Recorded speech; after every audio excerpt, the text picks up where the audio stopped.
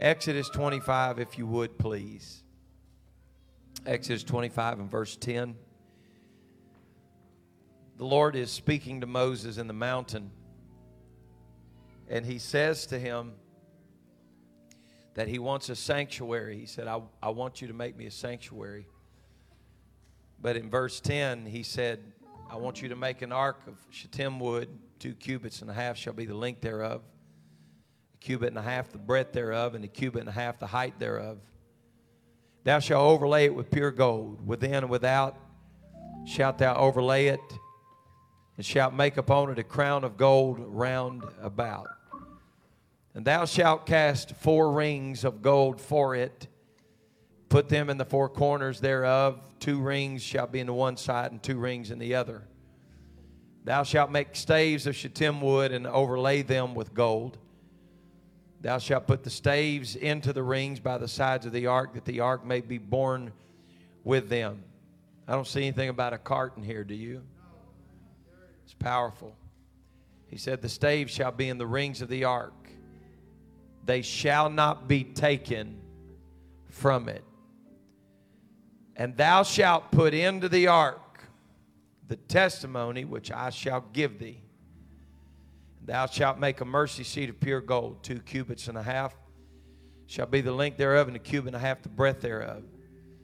Thou shalt make 2 cherubims of gold, of beaten work shalt thou beat them, shalt thou make them in the 2 ends of the mercy seat. Make 1 cherub on one end, the other cherub on the other end. Even the mercy seat shall you make the cherubims on the 2 ends thereof. Verse 20 said these cherubims are going to stretch forth their wings on high. They're going to cover the mercy seat. Their faces are going to look toward one another. Toward the mercy seat shall the faces of the cherubim be. And thou shalt put the mercy seat above upon the ark, and in the ark thou shalt put the testimony that I shall give thee. And there, somebody say there. And there I will meet with thee. And there I will commune with thee from above the mercy seat, from between the 2 cherubims which are on the ark of the testimony of all the things which I will give thee in the commandment unto the children of Israel. I want us to pray together tonight. I believe the Lord wants to speak to us in this house. Could we just lift our voices to the Lord tonight? In the name of Jesus, we need you, God. We need you to speak to our hearts in this place tonight. I believe you have a word for your people. And I'm asking, Lord, that you would visit us tonight in a divine, holy way like only you can. Let the will of God be accomplished. In the name of Jesus Christ we pray. Let the church say amen. Amen. I want to preach to you tonight from this subject, if I may. His presence first. His presence first. You may be seated in Jesus' name. I know this may seem like an odd time to you to do this, but I just want to say one more time tonight from the bottom of our hearts, Brother Stephen Gill, how much we love and appreciate you, and thank the Lord for you. Amen.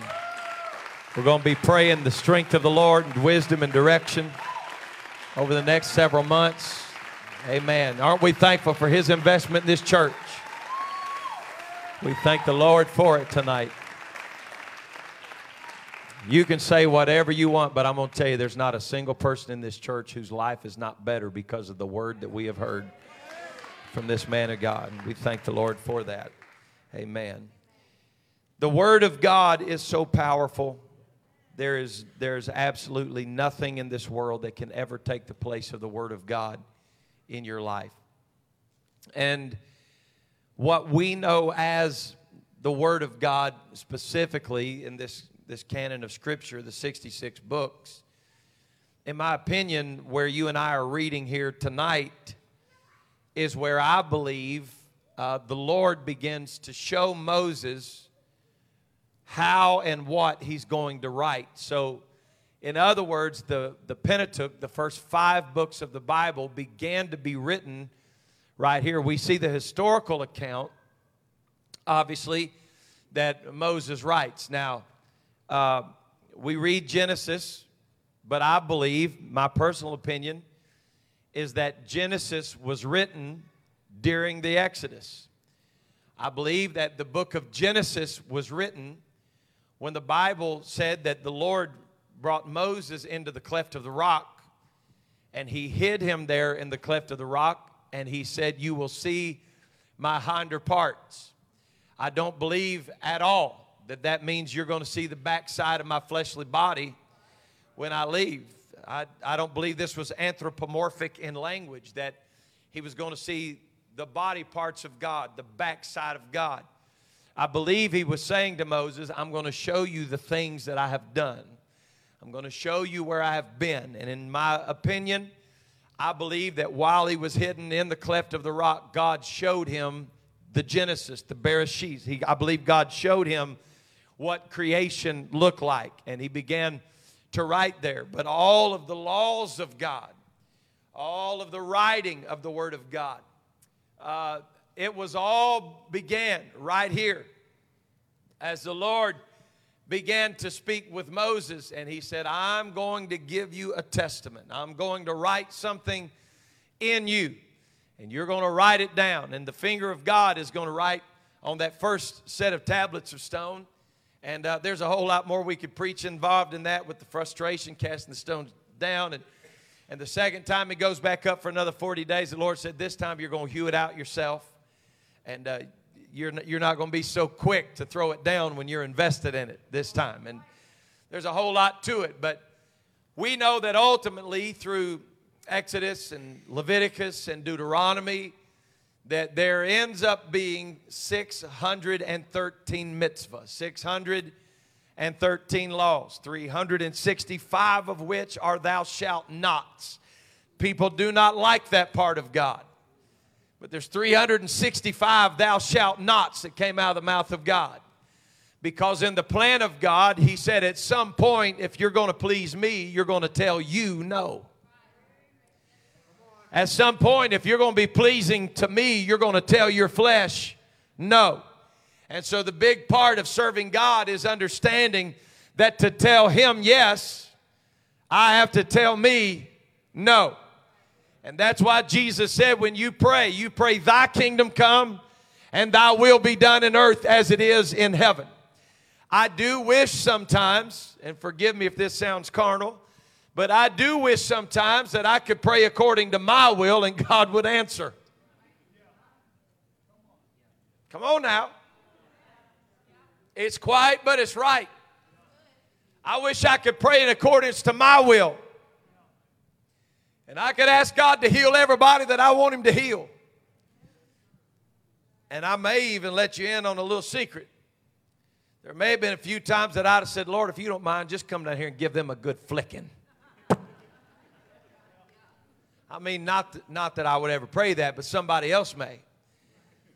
God, just come down here. Now, y'all may not even be familiar with what this is, but Lord, just come down there and give them a good walloping. Anybody know what a walloping is in here? It's very similar to a whooping. Not a whipping, a whooping. And there is a vast difference in a whooping and a whipping. And I would pray sometimes. If I had the opportunity to pray according to my will, I would say, God, move that mountain, heal that body, whatever it would be. God, you just do it. But finding the mind of God is learning what God's thinking, what God is judging on a matter. It's going to take me a little bit to lay some groundwork here, but we pray about the things. This has been in my spirit, but we pray about the things that God has not settled. And we command the things that God has. We pray for wisdom and direction. And we command the direction that has been given. If God has given me direction in his word, I'll say it to you like this. If God has given me direction in his word that something I would like for my flesh to participate in is a sin, but the word of God says that it's a sin and I want to do it, I don't have to pray and ask God, is it okay?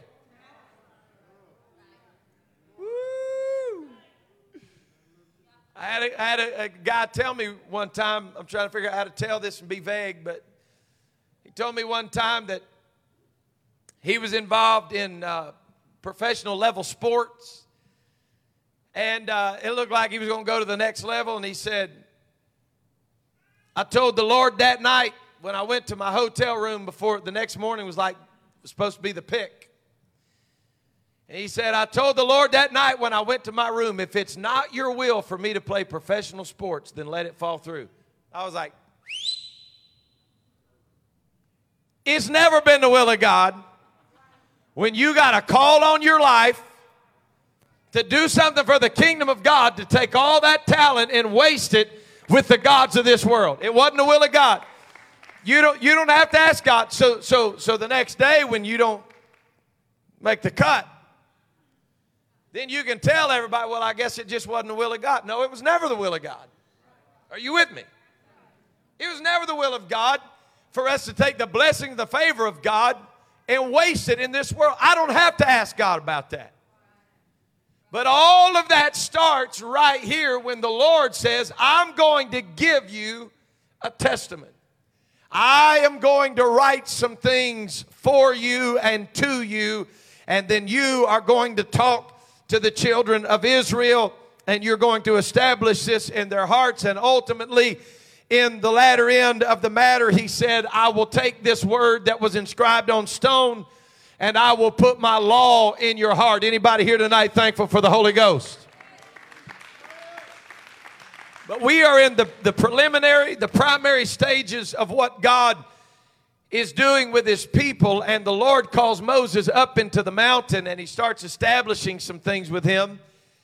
And he says to him, he said, I want you to build for me an ark.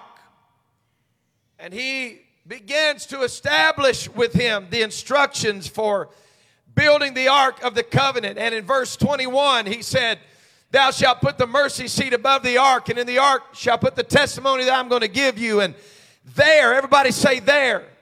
He said, and there I will meet with thee, and I will commune with you. There, where? At the ark of the covenant, at the mercy seat, where the angels, the cherubim are. He said, there I'm going to meet you. But I want you to stay with me and notice something feels extremely out of order to me right here.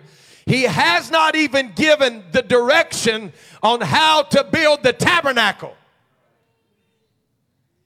There is no tabernacle. But he said, I want you to build for me an ark. There is no place to even house this ark of the covenant. The dwelling place has not yet been constructed, but God began to give them the blueprint whereby he would allow them to approach his presence. God was not giving them something, and God was not doing something for them. The focus here was not the ark of the covenant. The focus was that the ark of the covenant would be the place of meeting. God said, I want to establish that there's going to be a place where you and I are going to meet. I want to establish that there is going to be a place where my presence is going to dwell. I want you to understand that the tabernacle for worship was eventually built and contained the many different pieces of furniture and the vessels for worship. But before there was a tabernacle and before there was anything else built, God said, I want to show you the way to connect with my presence. This is where we miss it. I can't stay right here. I got a long way to go. But I want to tell you, there's some powerful principle that's established right here. I want you to understand that coming to church every time the doors is open is vitally important, but it doesn't necessarily mean that you'll connect with the presence of God. Come on, I'm going to preach some of you awake tonight. I said, it doesn't mean that you've connected with the presence of God. There are people in this house tonight, and I don't mean this negative, but you sat through this powerful worship service that we had tonight completely unmoved, completely unscathed. God didn't do anything in your life, and you didn't let God do anything in your life. You know why? Because if we're not careful, we will absolutely forsake the idea that God wants to meet us with the idea that God just wants us to be together. There is something more powerful that has to transpire in the tabernacle than just seeing one another and gathering together with one another. If the presence of the Lord is not in the house, then it's not the house of the Lord.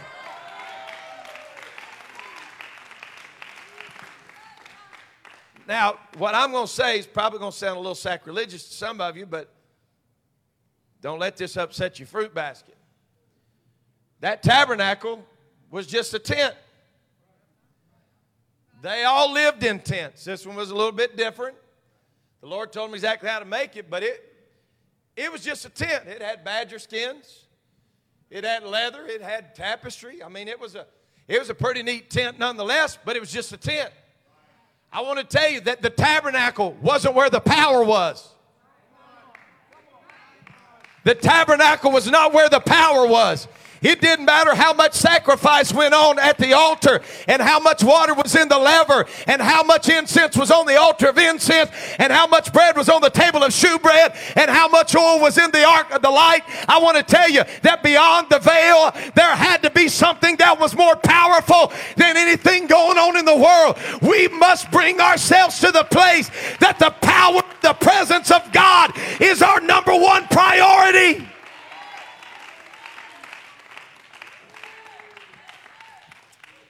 Essentially, God was saying to the Israelites, don't build the outer court first. Don't construct the altar of sacrifice, the table of shewbread, the candlestick first. Don't build the altar of incense first. Build the ark of the covenant first. Why? Because that is where the Shekinah glory of God resides. That is where the anointing is housed. Forgive me tonight if this sounds like I'm being too shallow, but I'm afraid that in this day and time we live, we got so many people that have learned the processes. We've got people that have learned how to sing. We've got people that have learned how to preach. We've got people that have learned how to dance. We've got people that have learned how to run the aisles. And you can do all of that and never connect with the presence of God. I'm telling you, it's seen everywhere that people can sing without anointing. And people can get up and say things behind the pulpit and never be anointed. God help us if we ever get to the place that our number one idea is going through the motions and just getting through another service. I'm not here tonight because I'm supposed to be here tonight. I'm here because I'm hungry for the presence of God.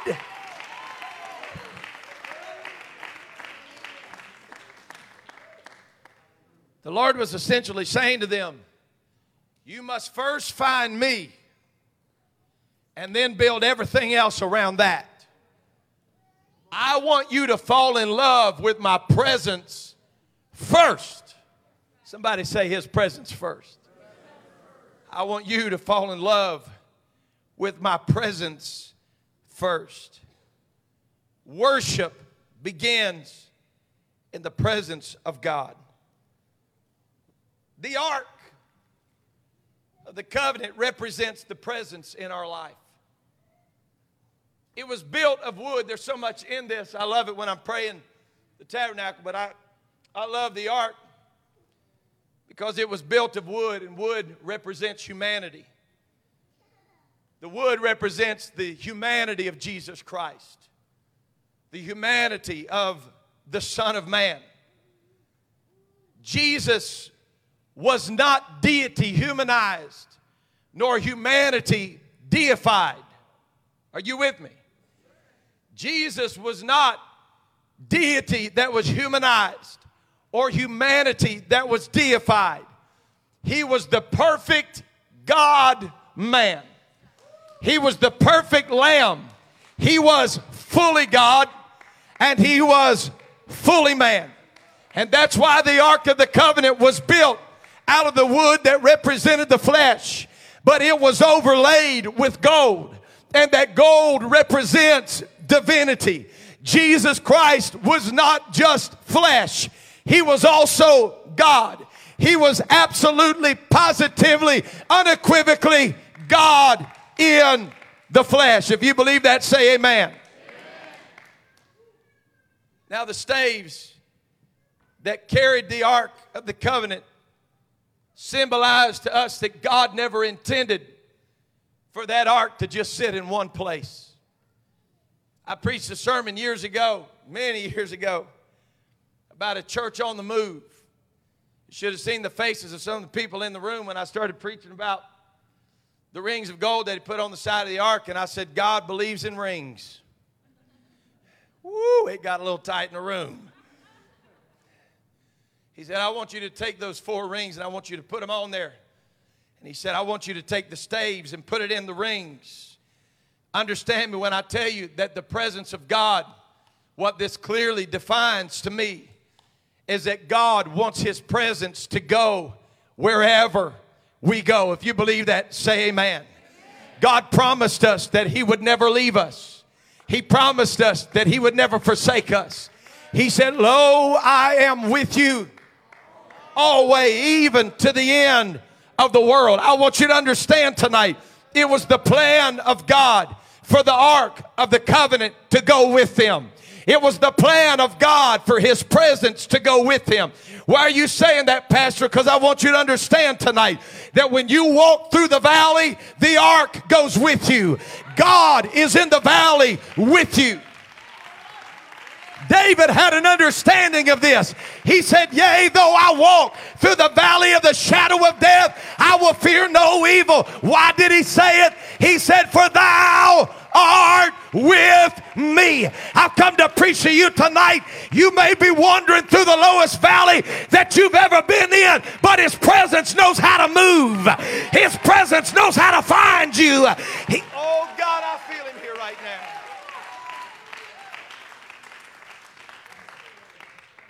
So if you're in the valley, his presence is with you. You know what that means? That means we worship him in the valley. That means we worship him on the mountain.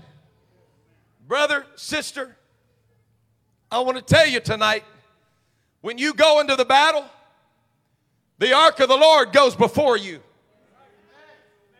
I'm going to say that again till at least 5 of you feel it tonight. I said, when you go into battle, the ark of the Lord goes before you. What's that mean? That means when you're in the fight of your life, you worship. That means when you're fighting for your existence, you worship. That means you don't stand around and say, I wish God would. That means you step up and say, God, I know you will.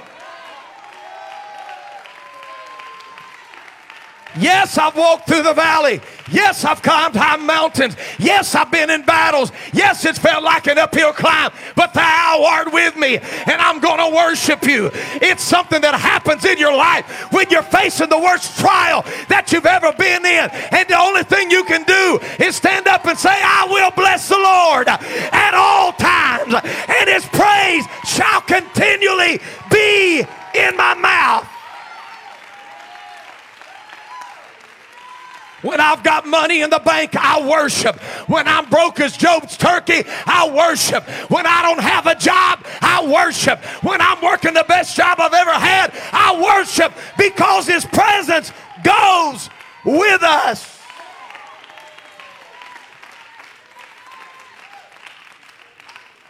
If you believe it, shout amen.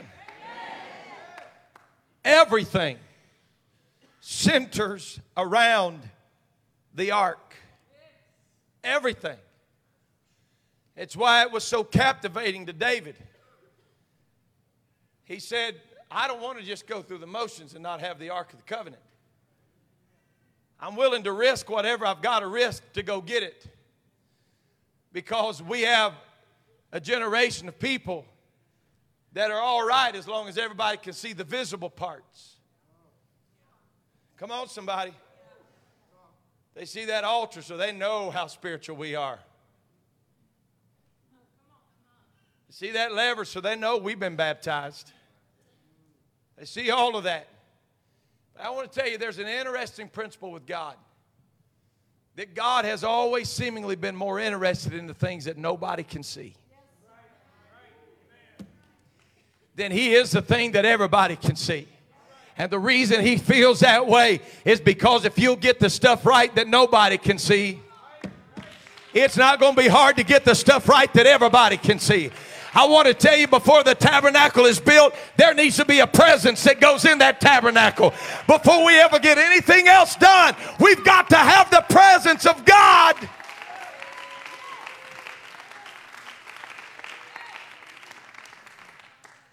So what did God put inside that ark? He said, I'm going to put the testament in there. That'll give you. What else did he put in there? Can we talk about it for a minute tonight? Y'all ready to go? He put Aaron's budded rod in there. This is absolutely supernatural. This is powerful. It's miraculous. In one sense of the word, it represents even resurrection. This is a bud, it's a rod rather, a stick. I don't want to over-spiritualize this. It's a stick. It's a branch that's broke off. It's not connected anymore at all. There's no connection to life. And the Lord takes that thing that should have been dead. Oh, God, I feel like preaching. If somebody will help me right here. God took that thing that was supposed to be broken. God took that thing that was supposed to have no life in it. God have mercy. God took that thing that everybody else looked at and said, there'll never be life in that again. And the Bible said that rod began to bud overnight, and it began to bear fruit. The Lord said, I want that put in that Ark of the Covenant because I want people to understand something about my presence. When you feel like your marriage is dead, bring my presence into your marriage. When you feel like your family is dislocated and there's no life in it, I want you to bring my presence into it. When you feel like you've lost it all, worship in the middle of it and bring my presence.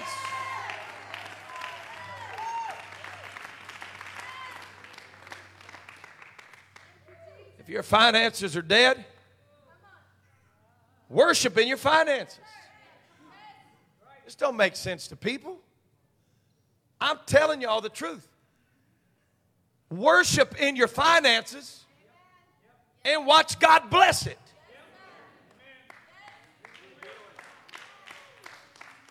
I'm so reluctant to share this, but I'd be a fool if I didn't. My family and I committed at missions conference to way more than I could do. Just going to be honest with you. We made a commitment that when we did it, I heard my wife go, she said, okay. So we made the commitment, and when we did, over the next several weeks, we spent between $4,000 and $5,000 on vehicle maintenance and fixes.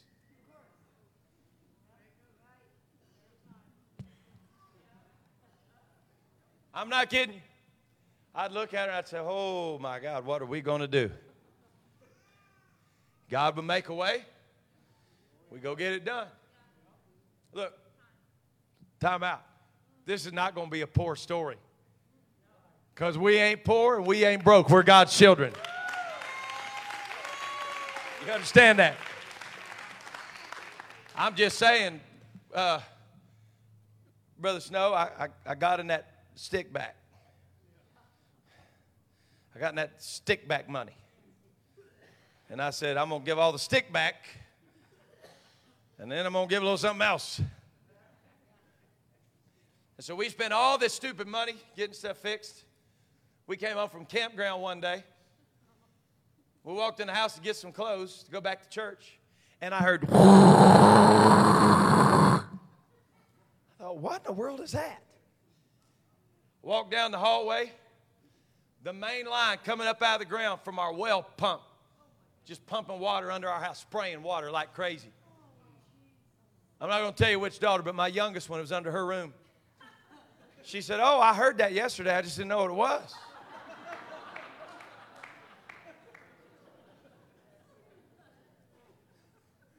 Can I tell the story? I walked in the living room and my wife was going.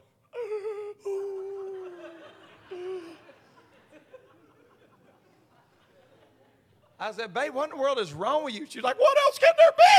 I'm like, don't you dare say that.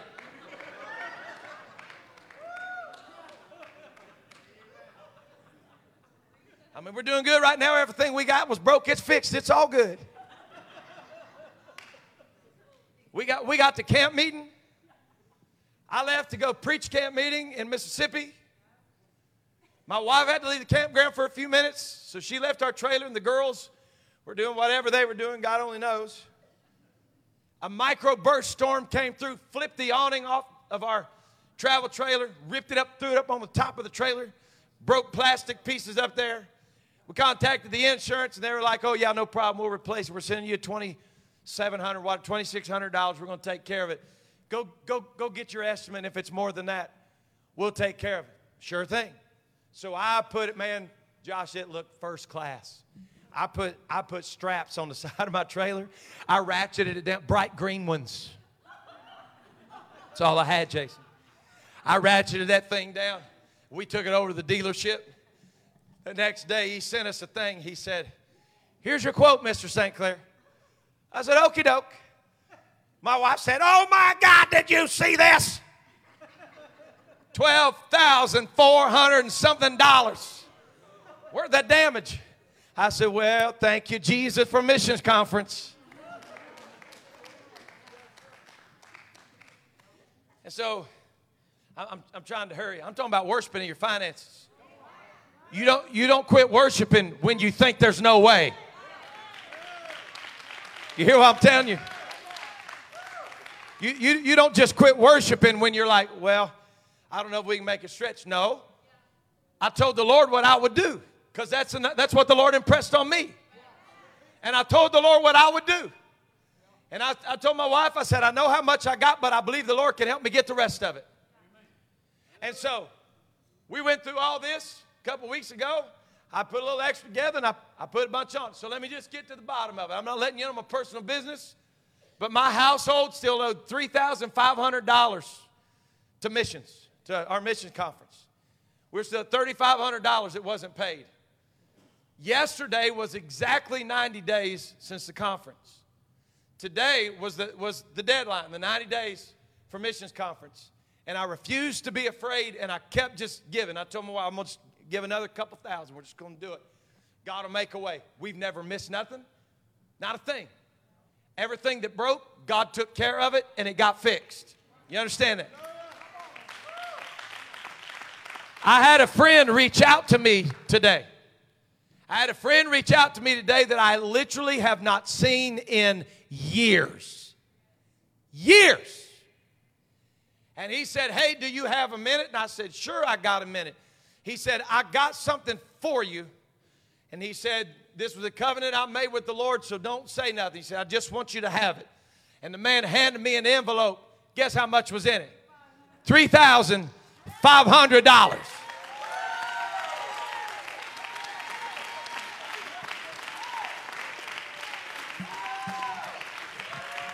I said you worship him in your finances. When it don't look like there's any way to make it happen, you just say, God, you've been faithful. You're going to make a way where there seems to be no way.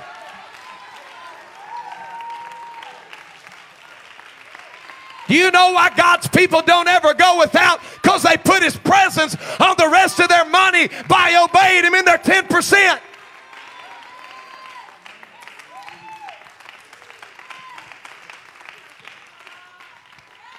I'd already told my wife, I said, I'm not worried about it. We'll delay it. Whatever we got to do. The Lord said, oh, no, you won't. He said, on the day that it's due, I'm going to get somebody to think about you that hadn't thought about you in years. So I want to tell you guys what I did. I thought that was such a coincidence that it was $3,500. So what I did was I took $3,500. I went and took and put it in the bank. Me and my wife are going to eat good this week.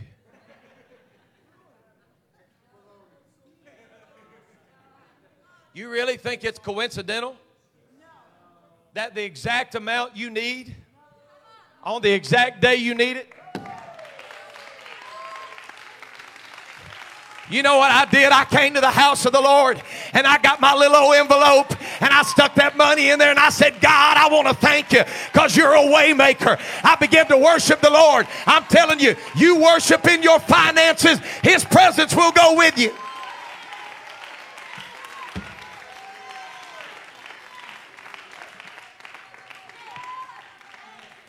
Well, I've got some relationships in my life, Pastor, that I'm pretty sure they're dead. Hang on.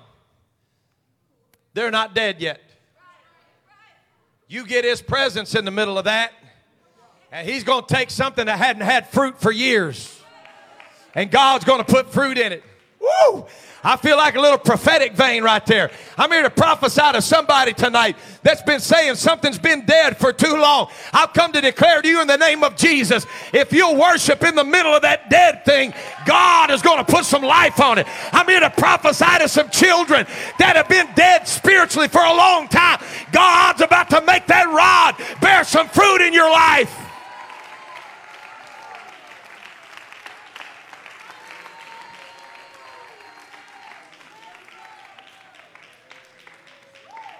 I mean, we could preach it all night.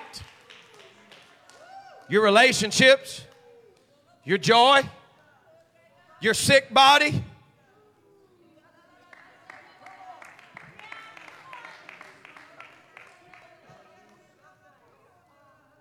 I was here on the week. And Brother Jordan's sister Kate lost that baby. And I'll never forget her coming up here without the answer she wanted. She prayed just like she did tonight. Look, if you'll dance with an empty womb,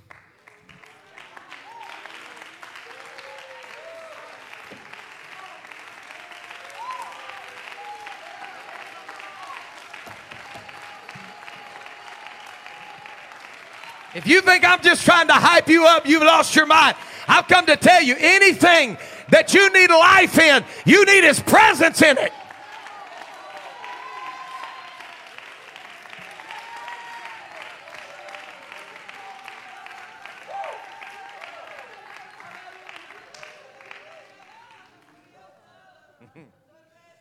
Dead things come to life again when you worship.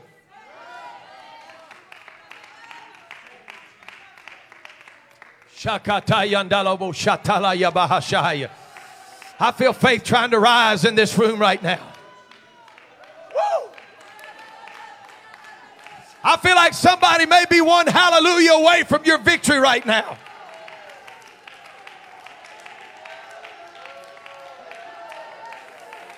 Woo!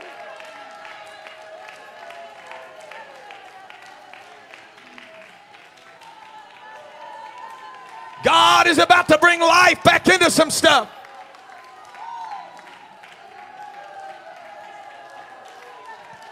Come on, we're not in any hurry right here. We're not in any hurry right here. I'm challenging somebody to begin to worship in that empty, broken feeling in your life right now where you thought there was no hope. Give Him praise in that hopelessness. Worship Him in that hopelessness and watch God resurrect that hope in you.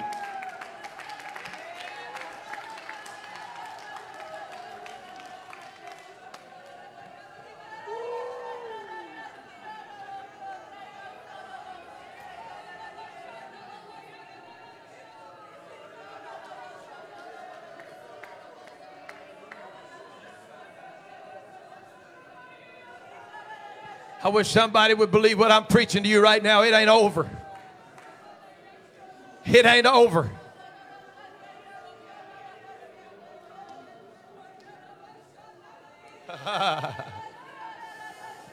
Woo! I got a bunch more preaching I could do, but somebody's trying to break through into their victory right now. I don't know what it is you've been missing, but I'm telling you, if you'll worship in it, God's going to resurrect it tonight.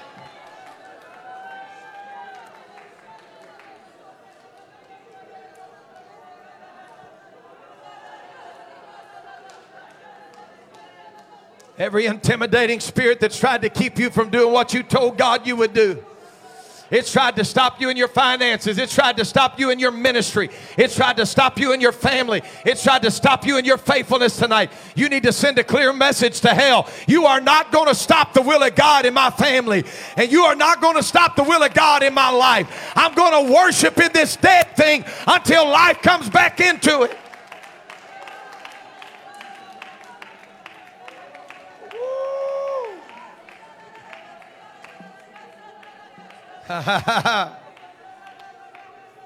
Hallelujah. Woo. Come on, let's not get in a hurry for the next phase tonight. If I finish, I finish. If I don't, I don't. I'm going to let God do what God wants to do tonight.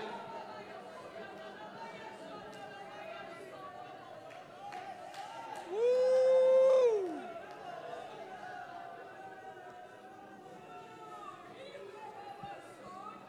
Hallelujah.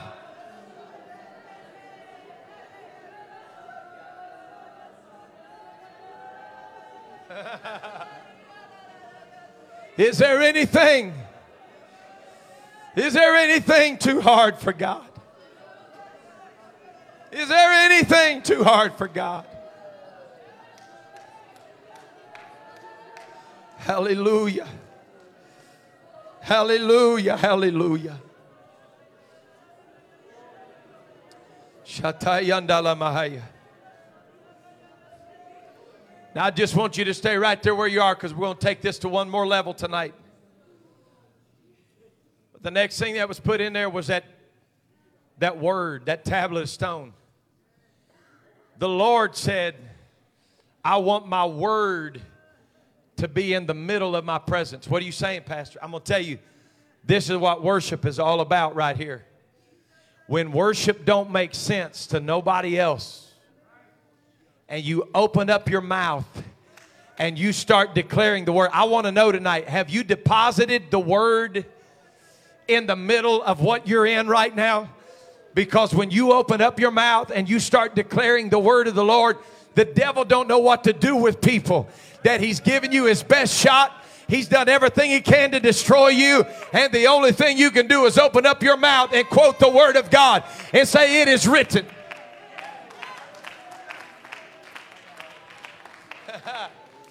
When you start worshiping and you start saying the word of God, devils tremble. Devils stop. Devils don't know what to do with it, because you already made up in your mind. It don't matter what I go through. I can stand on the word of God. It don't matter what happens in my life. I've got his presence and I've got his word.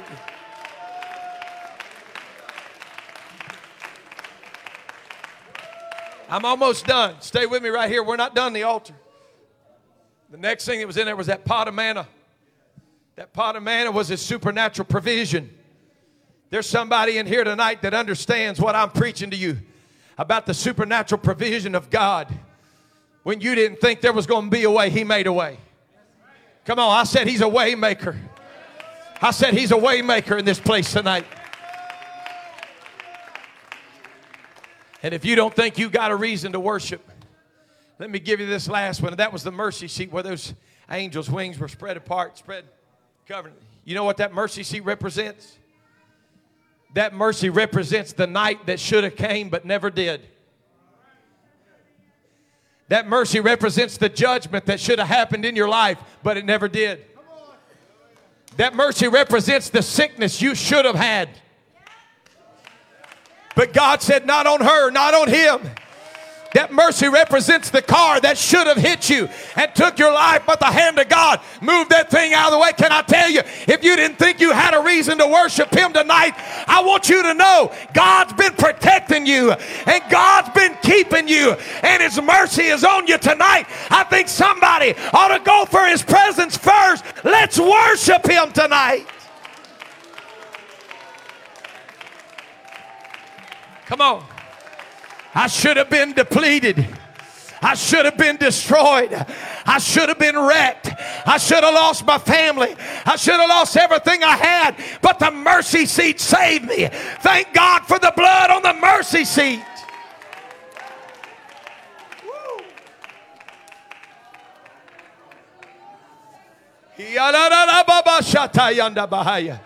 Come on, I just gave you all kinds of reasons to bless him. I gave you all kinds of reasons to worship him tonight.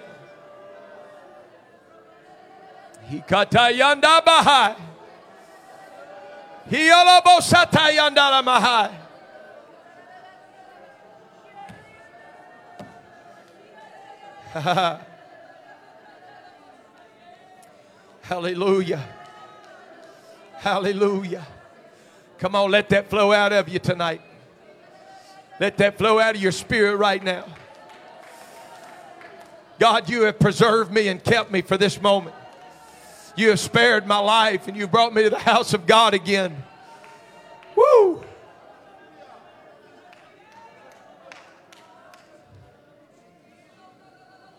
Oh, God. Whew.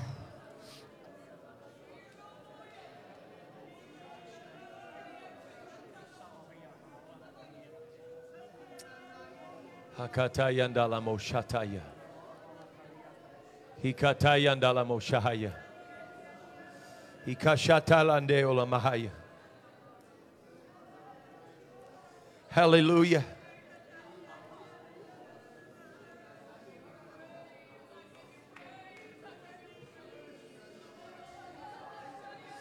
Hikataya ndala moshahaya.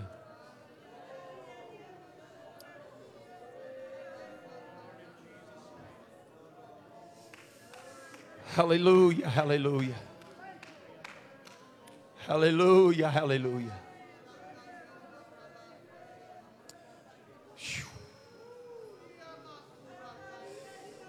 God have mercy. I'm so thankful mercy found me. Woo.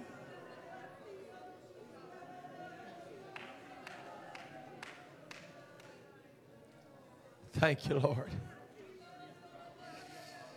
Thank you, Lord. Thank you, Lord.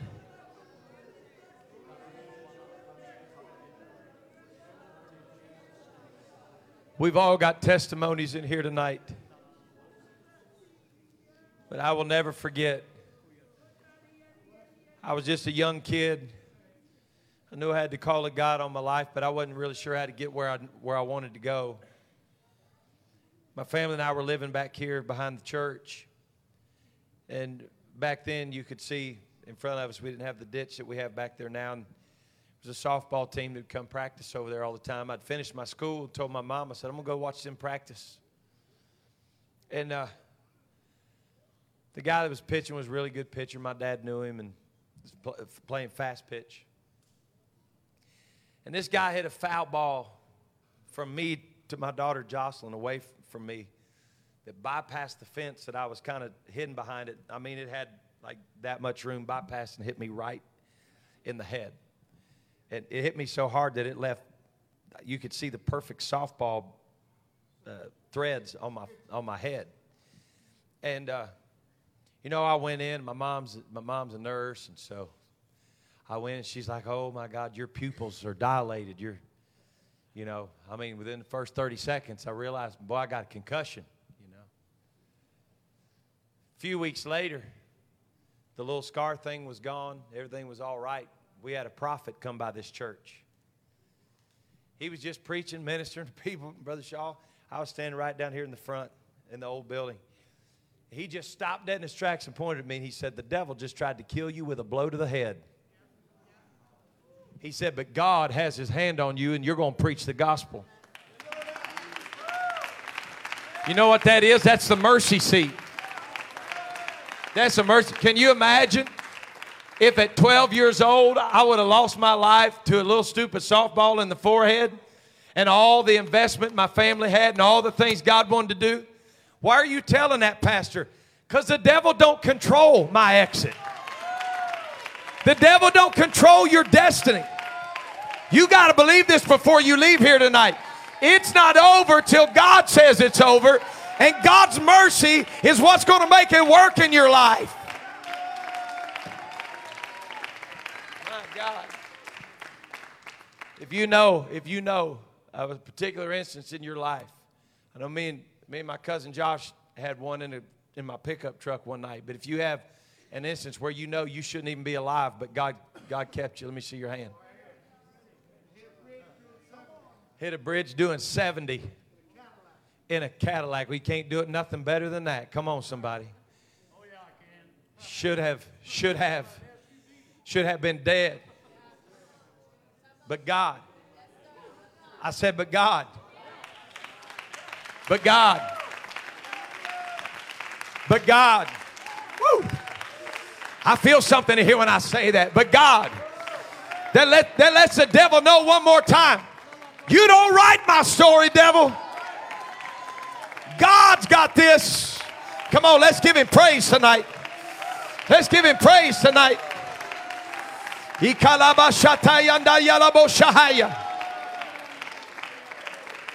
Hallelujah.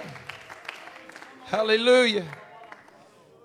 We have felt his presence in this place tonight. The next time the devil tries to tell you God's done, the next time the devil tries to tell you God's finished and God's not going to come through for you, you just need to remind him of what you just raised your hand about just a second ago.